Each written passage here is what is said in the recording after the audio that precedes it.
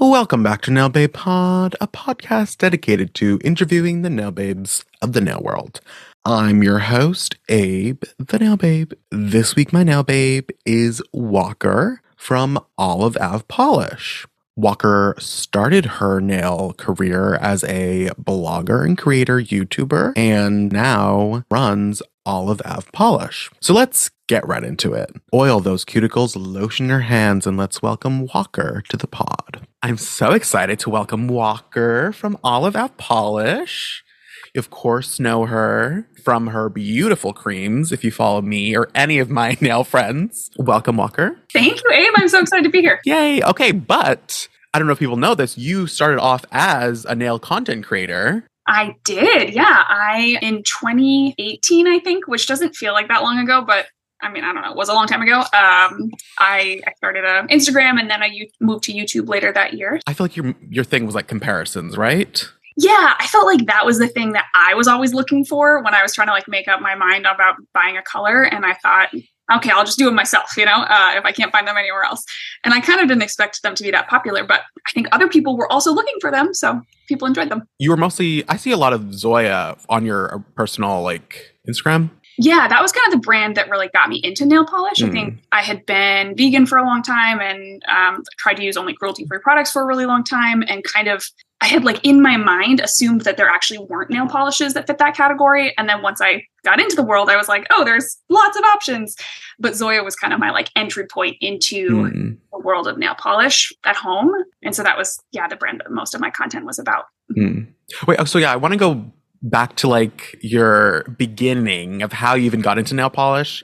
I like to ask people to give us their Spark Notes version in the least amount of words or sentences. So my example was YouTube Simply Nailogical, COVID boredom, and self-expression. I'm sure that resonates with a lot of people. It feels very familiar. Yeah. Especially COVID boredom. Oh, yeah. I feel like so many people got into it. You're stuck at home. You can't go anywhere. Yeah. Totally. No one will see the bad nails that I do anyway. Hide inside. No. Yeah. Fair. Okay. My cliff notes. I would say a stressful job and self-care. And then LOL at this one, but budgeting. I thought it was cheaper to do them at home, which it is if you don't buy like, thousands. Yeah. Like I'm saving money.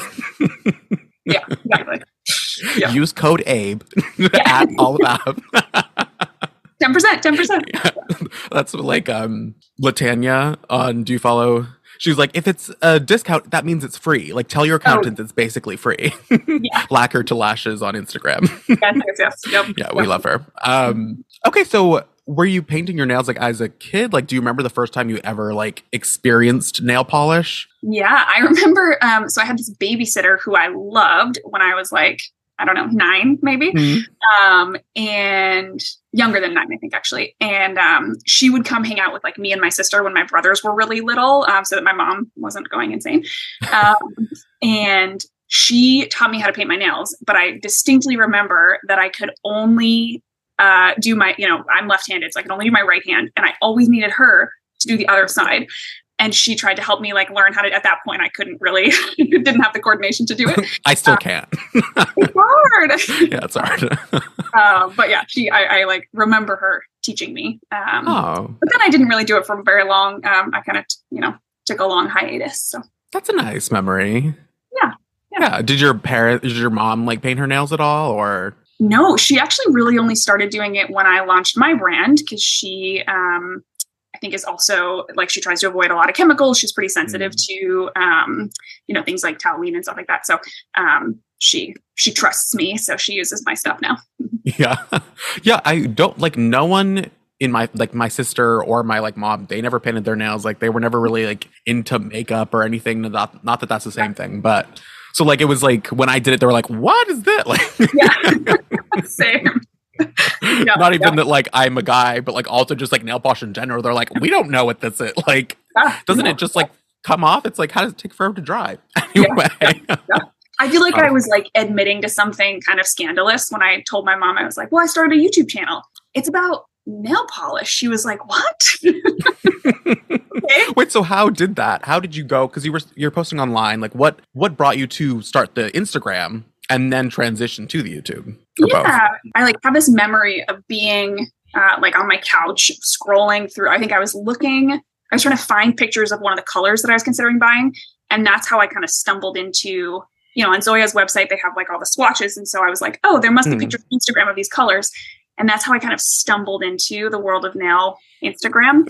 And I just remember being like, all these people seem so happy and they love this stuff. And so, I think my first picture was just like some bottles lined up on a windowsill, like very dramatic. Yeah, I just was like excited to be a part of the community and people seem like they're having fun. And that's how I got to YouTube too. I was like, these people making videos seem like they're having so much fun. I want to have fun. I like that too. Because I think for me, it was just kind of like, I don't know, like I'll just post this. I didn't realize there was a community until I started posting. No way. Yeah. When I was just like, what? Like, who are all these people? Like, they all come out of the woodwork. They're following those. Like, literally. And then I've like followed like every single person. Yeah. I love that. But it's nice to like, because I feel like people don't realize there is such a huge community of nail obsessed people. Yeah. It's really cool now to see, I see names come through on orders that I'm like, oh, you used to comment on my YouTube videos, and it's just like, I don't know. It's really neat to see that people kind of stick around. Yeah. So how was it making your first YouTube video? What year was this? 2018, I think. Okay. Yeah. Okay. So that's, that's not that. It doesn't seem that far away, but like, were you like on your phone? Like, what was the phone number? Do you remember? Like iPhone 5 or something? Oh my gosh, I don't remember what it was, but it did not have a very good camera. I'm like two series behind on my iPhone. Okay. So it was whatever came out in 2018 minus two versions. Okay. And the megapixels of the camera would be like 3. I don't know. I mean, you can see it. My first video is still on my channel. It's not good. I'm like it's like sepia tone almost, Yeah. But that's how it is, when you that's how also like the internet was like in the beginning, I feel like. Totally. Yeah. And then I got a DSLR on Craigslist. I went and like met somebody in downtown Boston and like handed them $100 and took this camera home and was like, I have no idea how to use this. But it was really fun. And then you're like YouTubing like how to set up a film, whatever, and yeah, basically. Mm-hmm. Yeah. You can learn anything on YouTube. That is true. So then what led up to starting the brand? I feel like what is the like timeline? You kind of like have been looking at it, like Instagram, then YouTube, then brand, but like what was like the mental lead up to that? Yeah. I mean, honestly, I would say from the first time that I reviewed a collection, I was like, oh, I would do this differently. Like I would change the color story, or I would like have a better theme or names that make more sense together or whatever. And then every time I reviewed a collection, that like desire in me to do it differently grew. And so that was really, I was just like, I think I could do this. I think it'd be fun. I think it'd be interesting. And yeah, that's what I did. And then I think the other piece was that the thing that I think I was really good at on YouTube was like the systems, right? I was able to like have a content calendar and get out content and be efficient in how I made my videos, and like make it a hobby, but also kind of figure out some of those logistical pieces, which I think translated really well into setting up a business. Did you find yourself like, because that's kind of like critiquing, right? You're like critiquing the other, like the collections. Is that something you find yourself doing like a lot of other areas like I do? Or was this something that like since you like had so much nail polish, you're like, actually, I can see past this and see my own point of view? I think maybe more that, because I liked the collections. It wasn't like I was like, oh, these are trash. I just was like, oh, I would change this, or I would make this tweak, or I would do this differently. Yeah. And so was excited to like have a way to have more of my own voice there. Yeah. But that was something new that you just did with nail polish. Yeah, I guess so. I mean, I've always been kind of like a entrepreneurial, person, but I think, this was like the merging of many things for me. Yeah. So you talked about, I want to talk about your day job too, because I feel like what was your day job? So I used to work at a nonprofit. I was a teacher for many years, and then I worked at a nonprofit that like supported teachers in Massachusetts, and I was there for 4 years. Mm-hmm. So then how did that help you like in your YouTube career or your like business career? Yeah, that's a good question. I feel like I'm like really, you're pushing me to really reflect on who I am and my ideas. This is great. Yeah. So I mean, a lot of the work that I was doing was like project management, and then also some direct, client support. And so I think I both learned like what it means to have a customer service mentality. And then also like, how do you make priorities and keep things organized and work towards goals and set up systems, all of which are things that you need, behind the scenes in a business, right? It is interesting because everything builds off each other, right? Like me like starting the Instagram, like everything, just like I can see that like everything taught me to like be here. Yeah. But in the moment, like you don't know like what's happening or like, No. so like what you were talking about, like some of the systems to like set your like calendar schedule. Like, I don't know do you have any advice for people who are like on a YouTube and like trying to make a schedule and. Yeah. So I think the thing that I figured out quickly was like how to batch create content, which sounds easy, maybe to some people, but I think it requires you to understand the like components of your videos. So I would sit down and I would swatch, do the live swatches for like 3 videos at once, and then do like edit them all at once, and then record the voiceover all at once. And those videos might come out a month or 2 apart from each other, but it like helped me, think ahead. But you have to kind of figure out like how do all the pieces fit together and which piece can I do early and not, Yeah. You're not going to do that the first video you make. No. Oh my gosh, right. No. Yeah. No. The first one I made probably took me like 5 hours to edit because you're like so terrible. I'm sure your podcast is the same. Yeah, no, that was like the first one. I was like, this is taking forever. But the second one I got it, I'm like learning all the shortcuts, like nice. Getting faster and faster. But that is a good tip and something that I also do, especially in the beginning when I was like swatching like a 20-piece collection. I would film it all in one night, like just keep taking it off, put it on, take it off, put it on, like film that all, like batch it up. Yeah. And then the next morning edit that, and then just like post those once a day for like the week. Exactly. Yep. But you need to, like what you said, you have to be able to see the components because you don't have time. If once you're editing, you're like, oh, I didn't shoot a final like bottle shot. It's like, you're not going to go back. Yeah. So you really have to like almost make that checklist or like internal checklist of like, okay, here's this shot, here's the shot list before you start editing. Totally. And it's like, there's a creative component to making content, but then there's also the like formulaic systems side of things. If you're actually going to make enough content to make any money from ad revenue or to post every day like you do, right? Like you can't just sit down every morning and make your video for that day. Otherwise, that's all you're going to do for the rest of your life, right? You're never going to have any time to do anything else. It was funny, like when I was doing it, I was at school and some guy was like, how do you paint your nails like every morning? I was like, I'm not doing that. Like, oh honey, no. Yeah. Imagine. I wake up at 3 a.m. Yeah. Just for my videos. Yeah. So, but were you making money on ad revenue on YouTube? A little bit. I mean, ad revenue on YouTube, I think it was when still early days. Making videos, I had like 5,000 subscribers, which is a lot. I mean, I'm not trying to like poo-poo that, but it's not enough to make like a living. You know what I mean? Not these million subscriber money. And I never did any sponsored videos or anything, which I feel like is the other way that people make a lot of money. So yeah. Sure. But I'm just because it is a kind of I'm like looking at this now. I'm like posting this podcast on YouTube. Subscribe to my YouTube, linked down below. But you have to like 40,000 watch hours, right? Yeah. And like 1,000 subscribers.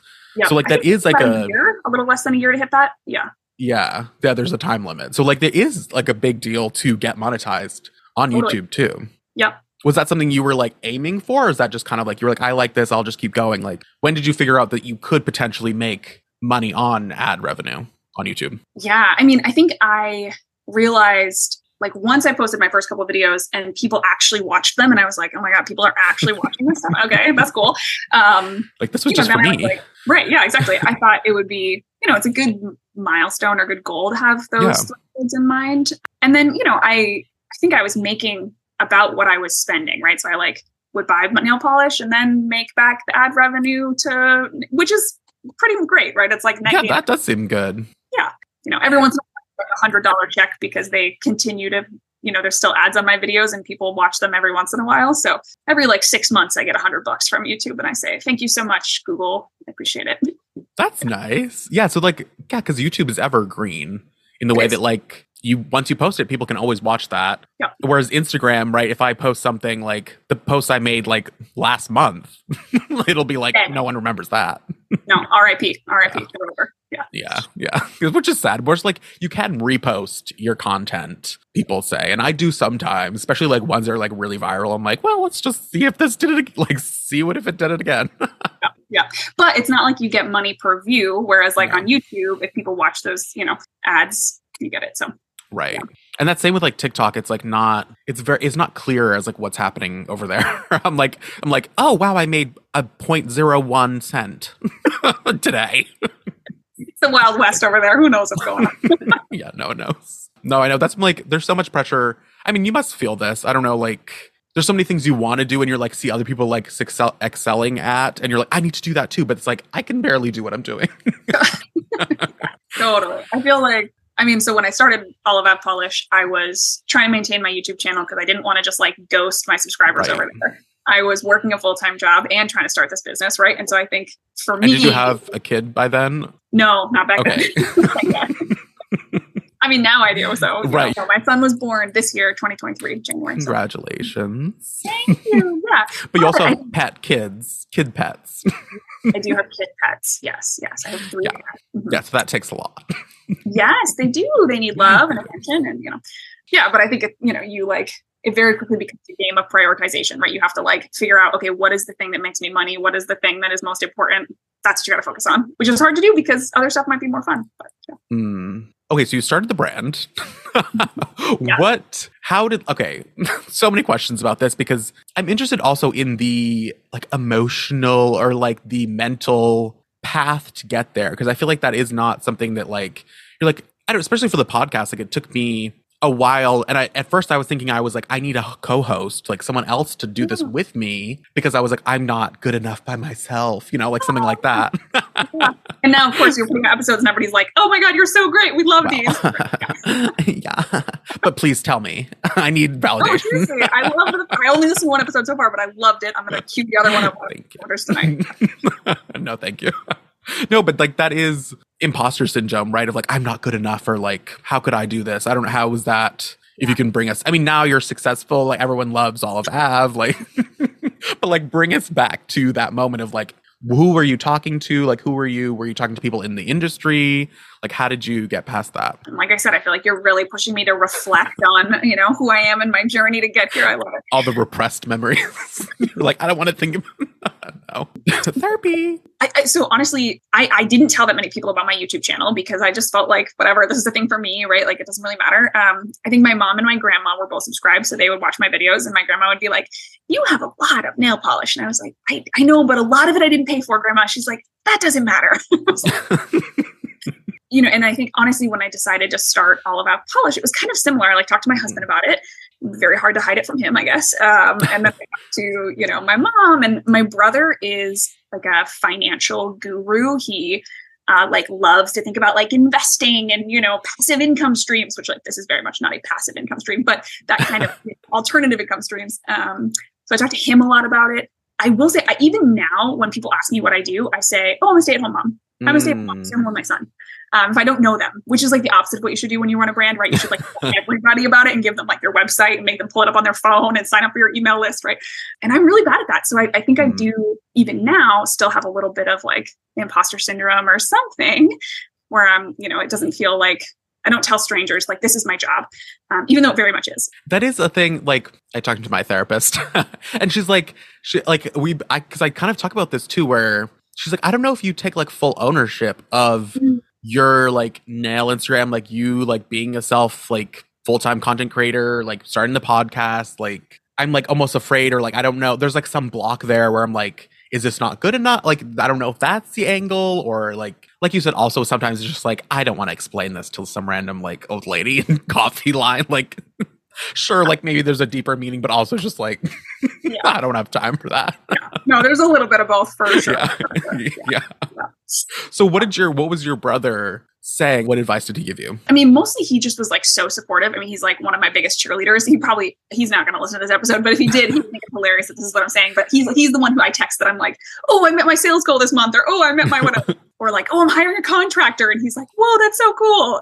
He's just like, he's my biggest cheerleader, which is really fun. But he, I think he's very much into the like, how do you, I don't know, he wants to like save a ton of money and retire early, right? Like invest all his money and retire early, which is not what I'm doing right now. But I am like, I made it possible for me to stay home with my son and still contribute to my family and still have something to do that I'm really passionate about. So having this like alternative income stream was something he was really supportive of. And that honestly has changed my life, right? This was not my plan when I started in 2020, but has this year made a really big difference in my personal life. I think that also is like, I'm guessing, I mean, obviously Olive Ave is a longer term like business plan versus like, okay, I'm going to save all my money and retire early. Like that's just kind of like maximize everything and stop. Right. Yes. Whereas like you're reinvesting in the brand, like seeing this as like a longer project. Totally. Yes. Yeah. But he was very supportive of the idea of like having a way to make money for yourself. Right. And not necessarily like relying on a full-time job, which actually, I got laid off from my full-time job in May, which is why I'm now full-time.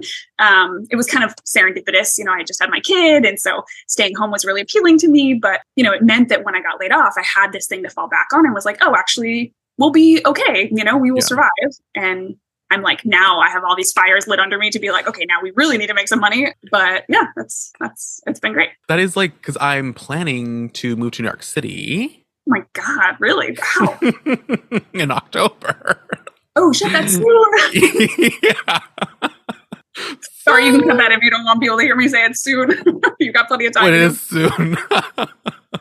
But I'm like, I'll cut that out if it doesn't work out. No, but it's like, yeah, now I'm like looking at all my partnerships and being like, like, gonna pay rent. Like, no, like before when it was like I was in school or like, it was easier to set a boundary of like, no, I'm not going to do it for cheap. Like, I don't need this to survive. Totally. But now I'm like, wait a minute. Like, I might need this to survive. It's different. Yeah. I don't know. How was that like mindset shift for you? Like, are you just trying to stick to what you was before? Or are you changing things up? Well, I mean, so the first thing, when I decided to start my brand, the first thing I did was set like principles, right? I was like, these are the things that I want to be true. This is how I want it to feel to shop for my company. It's how I want to feel running it. Okay. What are those? So they're celebrate color. So that's why I like to have lots of fun creams and try to keep things in stock. And then do more good. So we have like sustainable packaging. I donate 1% of my proceeds, kind of stuff. And then operate with transparency. So I want to feel less like a business. Does that make sense to my customers? I don't want people to feel like I'm trying to pull the wool over their eyes and like sneak things into their carts and make them spend money they don't want to spend. And so I think that matters to me. So I'm not just going to start like, I don't know, launching 800 more colors a year. But what I do think it pushed me to do is like really be serious about my numbers and make sure that I'm like analyzing where is my traffic coming from? What are my highest sellers? I'm probably going to have to retire more colors than I would like to because they don't sell as frequently, right? And when you are looking more closely at your margins, you actually have to make different decisions. But yeah, but still like keeping the things that matter to me in mind, right? So. Yeah. No, I think that is good to like go back to the core. Like, what is this for? Like, what am I trying to achieve? And like cut away the things that aren't serving that goal, right? Yeah, prioritization, to come back to that theme, is important, right? Yeah. And that can be with anything like social media too. It's like, I'm here to like inspire, like promote, like have like entertain. Like, what are these, like, what am I trying to do? Because I think I was also talking to someone yesterday of like, we get attached to our videos or like, I'm sure your polishes. We're like, I don't want to retire. Like, I love this shade. Yep, totally. And you put your heart and soul into it, right? And you know people like it and you don't want to, yeah, I don't know. It matters that you like know who you are and what you provide, right? And that you can really focus on that. How is it also, I mean, more on the technical side of like starting the brand, you work with a manufacturer. I do. Yep. So what also, maybe if you can give us a brief, just like definition of like, because there's different types of nail polish brands. So you have like a mainstream, a boutique maybe is in there, and then indie. If you would, how do you define your business? And then if you can like give us your take on the different nail polish, because I know everyone has a different opinion on like what is what. So yes, and this is something that actually, when I was making videos, I feel like I used to get comments from people who'd be like, I'd say in my video, this indie brand or whatever, and people would be like, it's not an indie brand. I was like, okay, sorry. So I do think you're right. Yeah, exactly. Like, what even does that mean? Who knows? Yeah. I mean, I do think there are some people who are like, if you're an indie brand, it means that you're like mixing your own polishes, which is something that I experimented with and decided this is probably not what I want to do full time, although the world is full of possibilities. You never know what the future holds. But I also feel like I'm too small to be boutique, right? I'm not like, no, I think I like. You're mainstream. I'm mainstream, exactly. Just kidding. Yeah, I think I lean into the identity of being like a small business. And, you know, I say I'm an indie polish company, but I don't like hand mix my stuff. So if people disagree with that, that's totally fine. But yeah, I think I lean into the like, I'm a small business. I'm a business of one. For me, I think like small business of one. Like that is indie to me. Like indie is like short for independent. Like, Right. so. Yeah. In like any other industry except for nail polish, I feel like it would just mean like, yeah, independent. But I think here we've kind of like spliced it out even more, and which is totally fine, right? People can categories. If it matters to you, great. It doesn't really matter to me, to be honest, but that's fine. So how was that? Because you said you work with a manufacturer. What are things for someone that is maybe looking for to start a brand or any product, right? What are things you're looking for in the manufacturer? What were you looking for? Yeah, I have a beautiful spreadsheet from back in like 2018 when I was doing all these, or 2019 when I was doing all these comparisons. Yeah, I mean, so for me, the most important things were the formula, right? Like one, that it had to be bomb, because that's the most important thing, right? That they would work with me to make something that I was really proud of. And then it needed to also be cruelty-free and vegan, and not just like say that it's cruelty-free, but they needed to be willing to, in order to get certified cruelty-free, my manufacturer actually has to do a lot of the work. They have to do a lot of the paperwork and, sign agreements, which some companies are just not willing to do. So that was really important for me, those two things. And then there's the like logistical operational side of it, right? Which is like, what is the minimum order quantity? Like, can I afford that? Are there volume discounts eventually if I can get to that point? What's the turnaround time, right? Do I need to like place my order 6 months in advance? Because I'm not in a place where I can like predict volume 6 months in advance. So some of those logistical things also make the deciding factors for me. And is like location at all? Like they're just shipping stuff anyway, so they could be anywhere like in the country, really. Yeah, I mean, I did want to work with somebody in the country. I think there's, especially if you're looking to get products made, there's a lot of companies, in other parts of the world. I wanted to work with somebody locally, local to the United States, but that may not be something that everybody is interested in. So I guess I didn't realize too, like thinking about the quantities too and the turnaround time, which is like very probably important to a small business versus like these OPI and huge companies where they're like a year in advance or, like they just have their calendar set. Yes, totally. Yeah. And they probably have to because of the amount they're doing. Yeah. Right. And then, they also have so many, like, I do all my own product photography, except for, my swatchers, obviously. But it's like, I can turn around product photos in like 12 hours because I'm doing all the editing, I'm doing all the shooting, I'm buying the props, right? So, whereas OPI probably needs to get their stuff to their marketing team like 6 months in advance so they can do all those products. Get approved and all that stuff. Yep. Okay. So then how was I want to ask your opinion on what do you think is a good formula? What do you look for in polish from a reviewer, from an independent person, and now brand owner? What are things you're looking for when you're polishing your nails to indicate that you like it, it's a good formula, what you look for in a good polish? Yeah. I mean, I think particularly because my focus is creams, right? I have other finishes, but I think the creams are like the bread and butter of my business. They're what I wear 99% of the time, except for last month. For some reason, I wore all glitters, but who knows? Because I'm focused mostly on creams, I think about like self-leveling. Like you want it to not be super streaky. Even if you do, I think ideally you want to be able to do like one thin coat and then a second thin coat and get full opacity. And sometimes I think when you try to get that thin coat, it's like really streaky and then you can't build up the full opacity in 2 coats. Some colors are going to need 3, right? Like yellows, a lot of times you just need 3, or like really light pastels or something. Or if you have really long nails, but I think that's what I look for is the like, will it self-level and not like be all patchy? I mean, you're not like a chemist, but do you have like terms you talk to your manufacturer and be like, I need this more self-leveling? Is there making it more like base versus pigment, or like, are there like proportions that make something better self-leveling? I mean, I think this is probably not going to be an interesting answer, but I think the answer is I like found a manufacturer that I think really knows their shit, right? And so I can say to them like, hey, this is the problem I'm having, and they know how to fix it. And I think is why I decided, I was like, I could certainly learn how to mix polishes if I wanted to, right? Like, I think you can learn anything you set your mind to. You may not be the best at it, but you can learn anything. Yeah. And I like have dabbled with it. I've like practiced, I have some that I wear that I've mixed for myself because it's fun and interesting. But I knew that like that wasn't where my area of genius was going to be. You know what I mean? My area of genius was going to be like figuring out the color stories and doing the marketing and that kind of thing.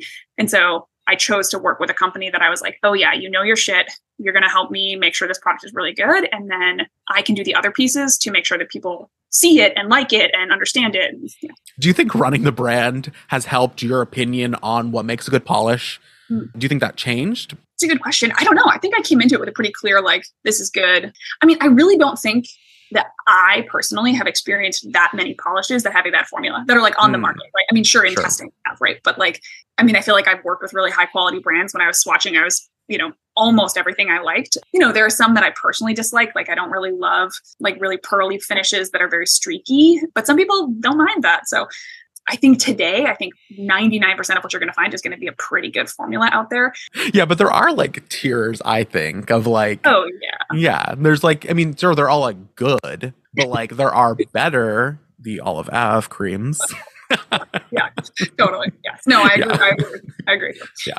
But that is, I guess, yeah, you have to like find someone you trust that knows their shit and actually can like tweak and make sure the product is correct. Yeah, totally. Yeah. You said you're more interested in the process of like creating colors and color stories and branding. Like, how is that process from like when you conceptualize a collection to sending it out? Like, walk us through. I'll try to give you the Cliff Notes version because I feel like we could do a whole, hour-long conversation about this process, right? Because this is what I do. Yeah. Okay. So I usually start with like a theme or like in my head, I have like a mood board of the kinds of colors. Whether that's because I, some of my collections are very themed, like my summer reading collection, I was like, here are the books that I want to represent because these are my favorite books. Whereas like my spring collections tend to be more about the like palette that I want to bring to life. So I start with like a mood board or an inspiration. And then I usually have like one or two colors that are, I call them my anchor colors, that are like, okay, this is the one that has to be in the collection and everything else has to work with this color. Because I think the collection's cohesiveness in terms of color palette matters a lot to me. So like I just launched my summer collection at the beginning of the summer, and Radiance was the one that I was like, all right, this is the grounding shade for this collection. Like, this is what I want everything to work with, which is kind of why they're all this like really rich kind of deep color palette. What color was that one? That was the like Scattered Hollow, the pink one. Oh, okay. Yeah, that was nice. Yeah, I loved it. But that one was like a color that I'd been thinking of for a long time. And so I wanted to have a collection that fit into. And then how do you find those colors? Is this like Pantone or? Yeah, primarily. Okay. So, because for anybody who's listening who doesn't know, Pantone is like a reference guide for colors. And so, because when you look at things on your screen, it's always going to look a little different depending on what browser you're using and how charged your computer is. The lighting, everything. Totally, yeah. Pantone is supposed to be a standardized reference. It's used by like interior designers and people who make fabric and all kinds of stuff. So my manufacturer and I use that as well to define colors. And so I'll say, okay, I'm looking for this color, and this color. And they'll send me, 4 or 5 very close things. And I pick the ones that I like the best. Okay. So you have like this main key polish or like this collection, you're building it off. And then what goes on from there? Are you like, how do you send it back to your manufacturer and then you're getting notes, or what is that process? Yeah. So usually I'll get like a couple, shades that are similar, and pick the one that I like the best or that I think like works, in the collection the best.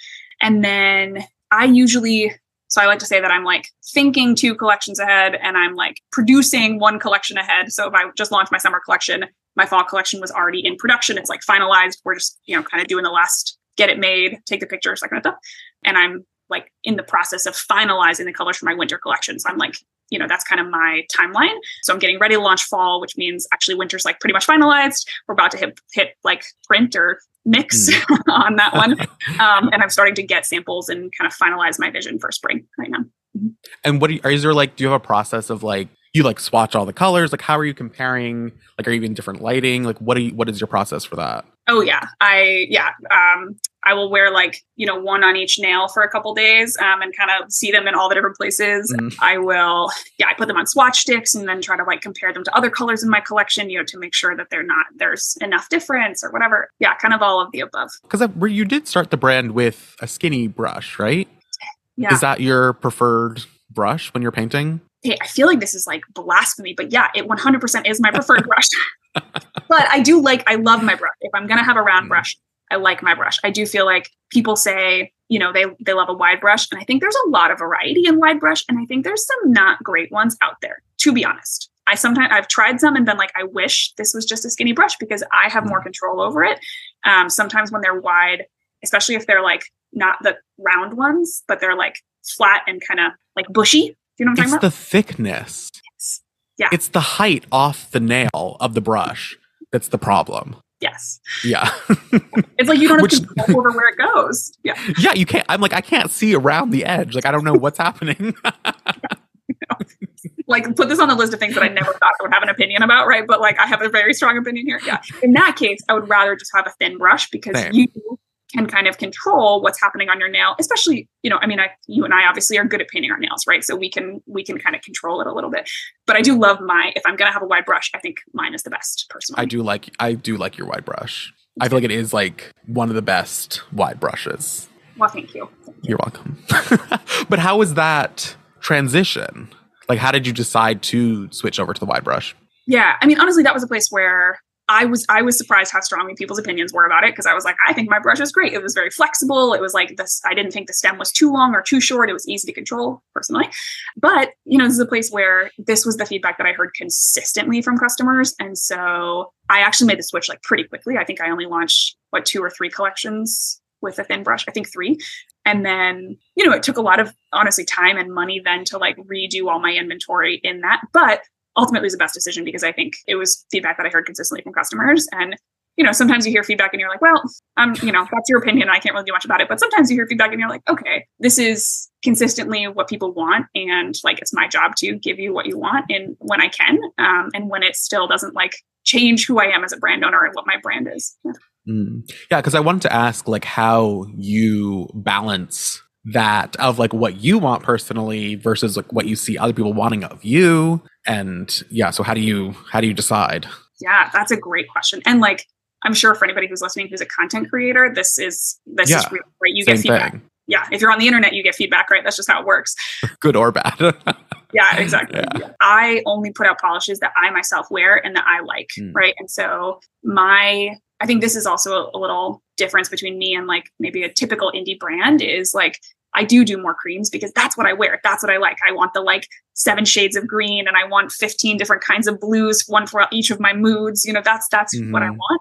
And people say like, oh, I want to see you do more of this or more of this. And I'm like, that's great. I think there's a lot of other companies where you could get that.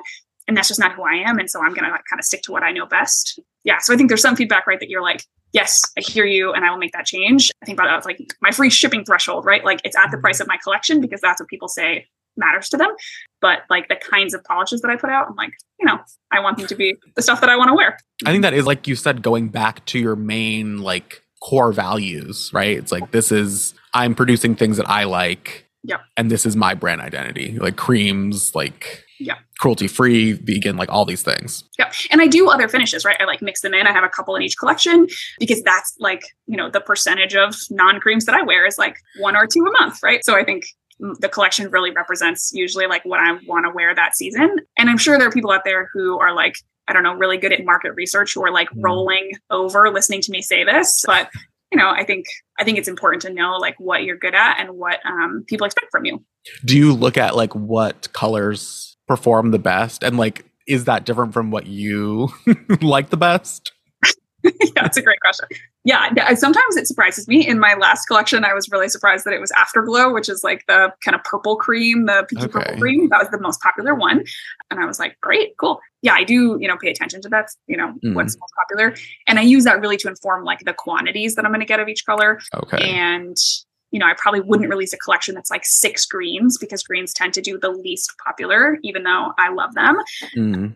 Or like yellow, maybe. Yellow, yeah. But it doesn't stop me from putting those colors out. I might just like stock a lower quantity. You take it into account, but you're not going to like completely change your whole perspective on like what you're doing. Yeah, totally. Yeah, because I'll like look at like what videos obviously are doing the best on my page, or like I'll try to do more of that. But it's like I'm not going to completely not do anything else that I enjoy. Right. But maybe if I happen to be painting my nails, like I could do an extra one that might go viral. Yeah, so that won't hurt anybody. Yes, 100%. Yeah. Like when I was doing my YouTube channel, I was like, okay, I don't need to do these like the swatch and review of the collection. That's just like swatch it. Here's a photo of it. I'll tell you what I think about it. Because I was like 100 other people are going to do that. But those videos do so well because that's what people search for, right? So I would make those videos, but then when I was swatching, I would then also take my comparison photo so that it was like, it wasn't so time intensive. But then that's your point of view. Like you're putting your spin on something that you see like is popular. Totally. Yeah. Yeah. So how do you, like, on the same topic of like taking in customer feedback, like how do you deal with, I mean, hate comments when it's just you're a creator, you're kind of like, whatever. But like when you're getting feedback on like a product someone bought, like how was your approach? Maybe is it different from when you were just a creator to now brand owner? Like how do you deal with hate comments or like feedback? Critical feedback. Yeah. I mean, I think it's important to, like, whether you're a creator and you're getting comments or whether, in my shoes, I think it's important to evaluate, like, is this one grumpy person, right? Or is this a trend? Like, am I hearing this from other people as well? Or is this something that I kind of thought, I knew the editing wasn't great on that and this person's calling me out or whatever. Sure. Because I think there's always going to be somebody who doesn't like what you do, right? Like you can't bend in 100 directions at once, right? But if there's a trend, right? If people started telling me that like they didn't like my brush or that they did, there was something going on that I kept hearing murmurs of, that's when you have to figure out, okay, how do I pull a larger portion of my customers, and how do I figure out if this is something I really need to solve or address? But you're always going to be, it's just let them go, roll it off. What advice would you give to someone starting their own brand? Ooh.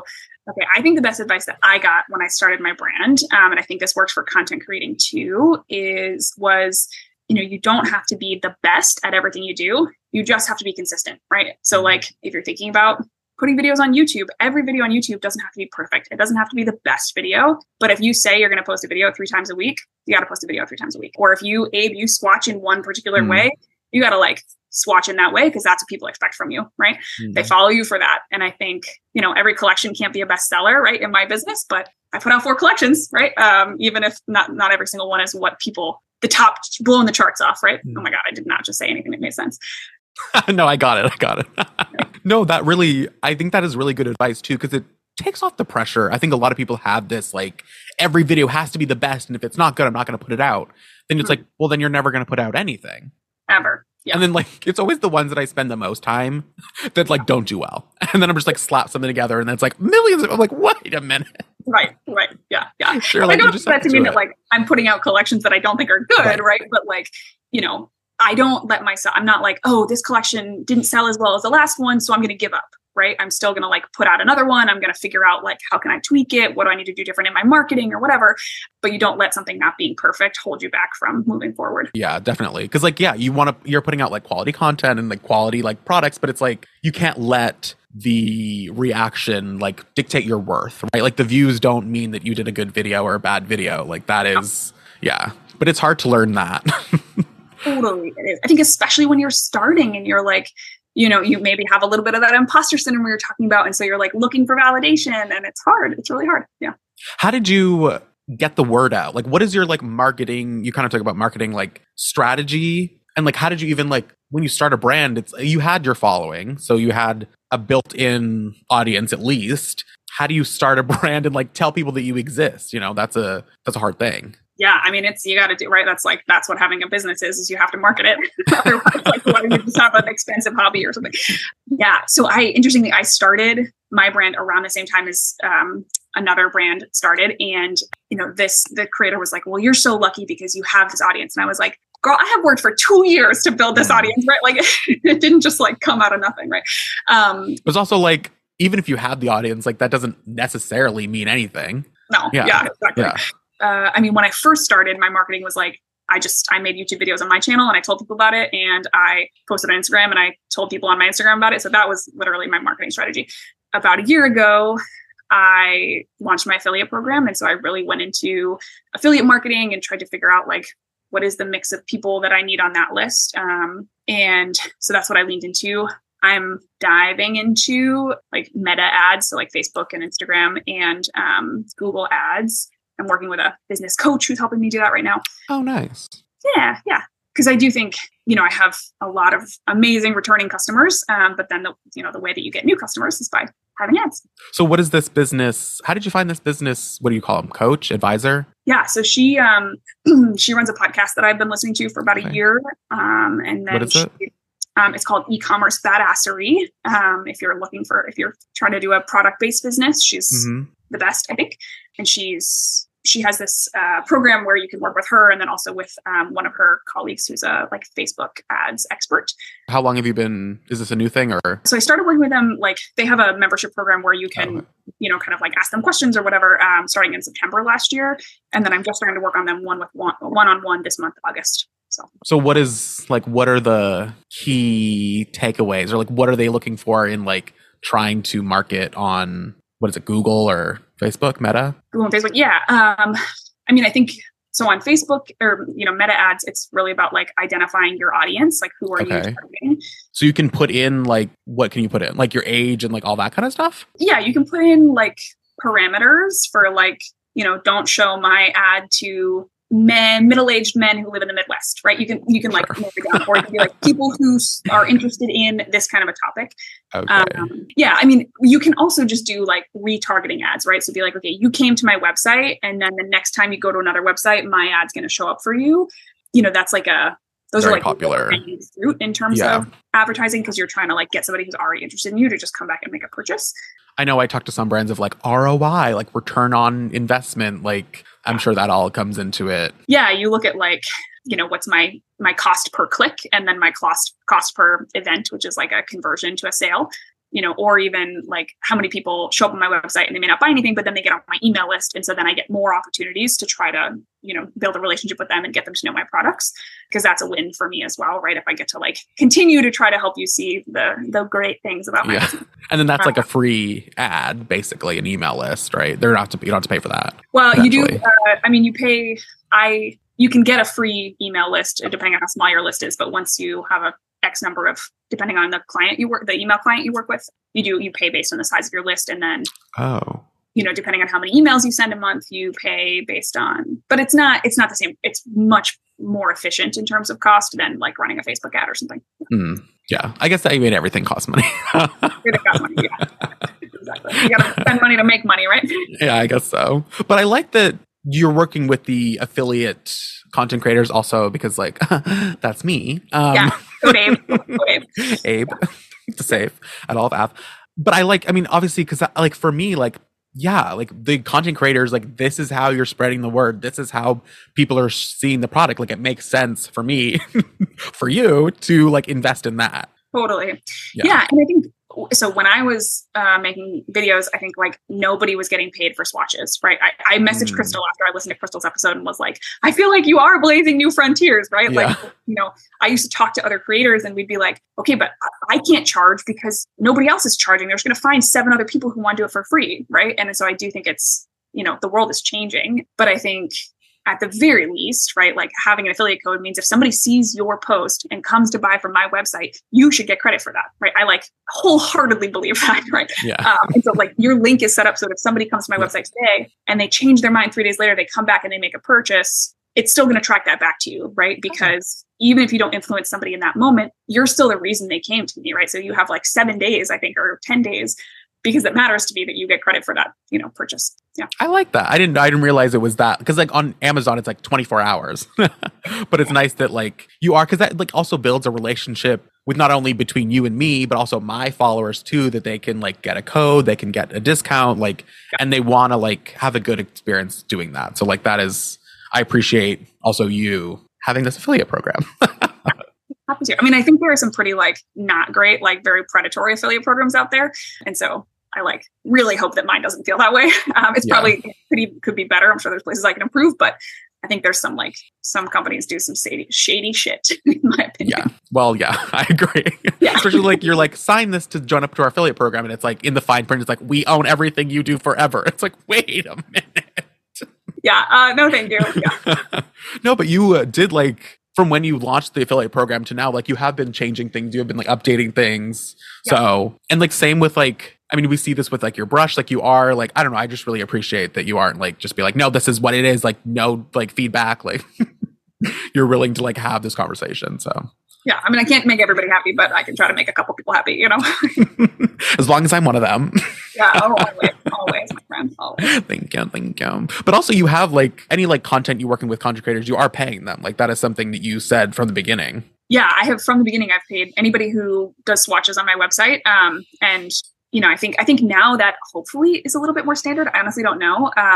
a lot of people still tell me they'll do it for free. So maybe it's not that popular, but I do think like if I'm putting your content on my website with the purpose of selling a product, like you should 100% be compensated for that. Right. And I'm sure that I'm still, below market value and I try to like raise it a little bit every season. But I think that to me, I remember the first time I saw a photo of mine on a website that I didn't know it was going to be there. And I was like very taken aback. Right. I was like, oh, okay, I guess, sure. That's fine.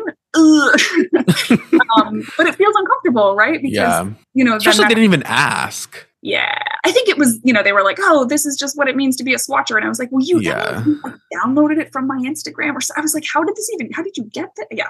Anyways. Doesn't matter. It's just not like never mind like the price and like whatever, like making money, but it's like, that's not like polite. No. They're just like, right. Okay, like, I don't know. But then people are like, you should be honored. It's like, well, I mean, okay, it's a website. Like, I don't know. It's not that grave an honor, but. Honored. Yeah. Thank you so much. Yeah. I mean, people say like, oh, it's a small business, right? Whatever. And it's like, well, okay, but it is a business. As a business, you have to have a marketing budget. That is your job as a business owner, right? Is to market your products. And like a small business, like, screenshotting my photo and putting it on their website for free is like shady, whether they're a small business or a big business, Yeah. Well, it's like, it's a business. It's not like you're not doing this for fun.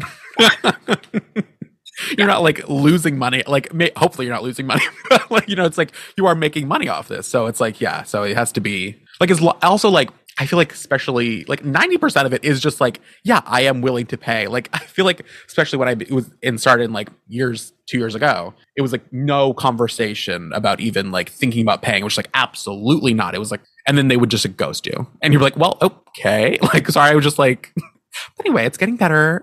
Yeah, it is getting, I mean, I haven't, from the sponsor side, I haven't, but I think I have more people ask me for money, which is a good sign, right? And I have to say no to almost all of them because I am a small business, which my budget is small, but I do have a budget, I still spend, right. I give it, some. Yeah. But also you recently just took on Deco Beauty stickers and Cuticle Buddies. Yes. Yeah. On your website. Yep. Which I'm thrilled about. I love both of those companies so much. I was just going to say I just interviewed Deco Beauty for my second episode. So we were talking a little bit about her structure of her business plan was to like pre-sell sheets to a lot of different people or like collabs and then they can sell them. So I'm guessing that's similar to what happened here. Yeah, exactly what happened here. Yeah. That's exciting. This was a place where I got a lot of, I think nail art stickers are very popular right now. And so I've had people be like, oh, other nail polish companies have started releasing them, right? And so people are like, are you going to do this? Are you going to make stickers? And I was like, I could probably figure out how to do it, right? Like you can learn anything. But I know that Deco Beauty makes bomb stickers that I use myself, right? So I was like, I think, again, because I like to lean into this attitude of like, I'm a small business. I'm happy to like work with somebody else who's also running a badass small business. I think that made more sense to me than like, I'm going to try to put in the R&D to do this myself. And, I probably could have, but I'm much happier to stock a product I already know is incredible. Yeah, no, I love it. It's because also like, it makes sense to like, you're like buying polish, like you can buy them at the same time now, like all makes sense. And we know that like those I think they're the best stickers because like, they're so good. People come out with these stickers the first time, like even what she said too, like developing this, it's not like the first time you do it, it's not going to be great. No, exactly. So it's like, just take something we know works. Same with like the Cuticle Buddy. You do have your almond cuticle oil, which I love. Yes. I love it too. Yes. Yeah, I'm not retiring that, right? I like it. Yeah. But then for like an on the go, like roller ball, we have the Cuticle Buddy. Yeah. So is this also your pre-purchased like a bulk order or same kind of deal? The same kind of deal. Yep. Cool. And it's similar, like when I launched my cuticle oil, people were like, oh, I really like the formula, but I don't like the applicator. Whereas like, I actually really like just being able to like soak my nails. I love it. Yeah, same. Yeah. I use it like at night before I go to bed, and I was like, okay, I could probably research where do you get these products from? How do I package it in this way? I'm sure I could do that. But Cuticle Buddy already makes this like badass product that is really, really good. And it's a different formula. So if you can't do almond oil or you want something that's more jojoba focused, mine has a little bit, but this one's more jojoba focused, then you can get that one instead. I feel like that goes back to your start in like the nail polish world of like, I want to be part of this community. Like, I really like this. Like, you're still taking in like all these different, like now you're part of the, like the small business community. Yeah. And I don't know. I feel like we just have to support people who are running their own shit because the world is so full of Amazon. You know what I mean? Like, I'm like, it matters to me as like a human. I want to support small businesses. And so I'm happy that if I can make this decision and support other businesses, I think it makes me happy. Well, I'm happy. Good. And your code works in those products too. So nice. Yeah. Nice. Well, thank you. I love talking to you. You're so fun to talk to, and beautiful products, beautiful creams. Everyone needs to try your creams. Well, there's more coming in just a couple weeks. So, I mean, when this comes out, maybe they already came out. Who knows? But maybe. Look at my schedule. I need your help figuring out my schedule and my Thank you. Yes. Thank you, Abe. Follow All About Polish. Yep. www.allaboutpolish.com. You can scope out all my products there or follow me on Instagram. I'm on TikTok, technically. I post there every once in a while. But yeah, come on over if that's what you like. Yeah. I'll put all the links down below. And of course, if we didn't say it enough, code Abe. Thanks, Walker. Okay, I have comments.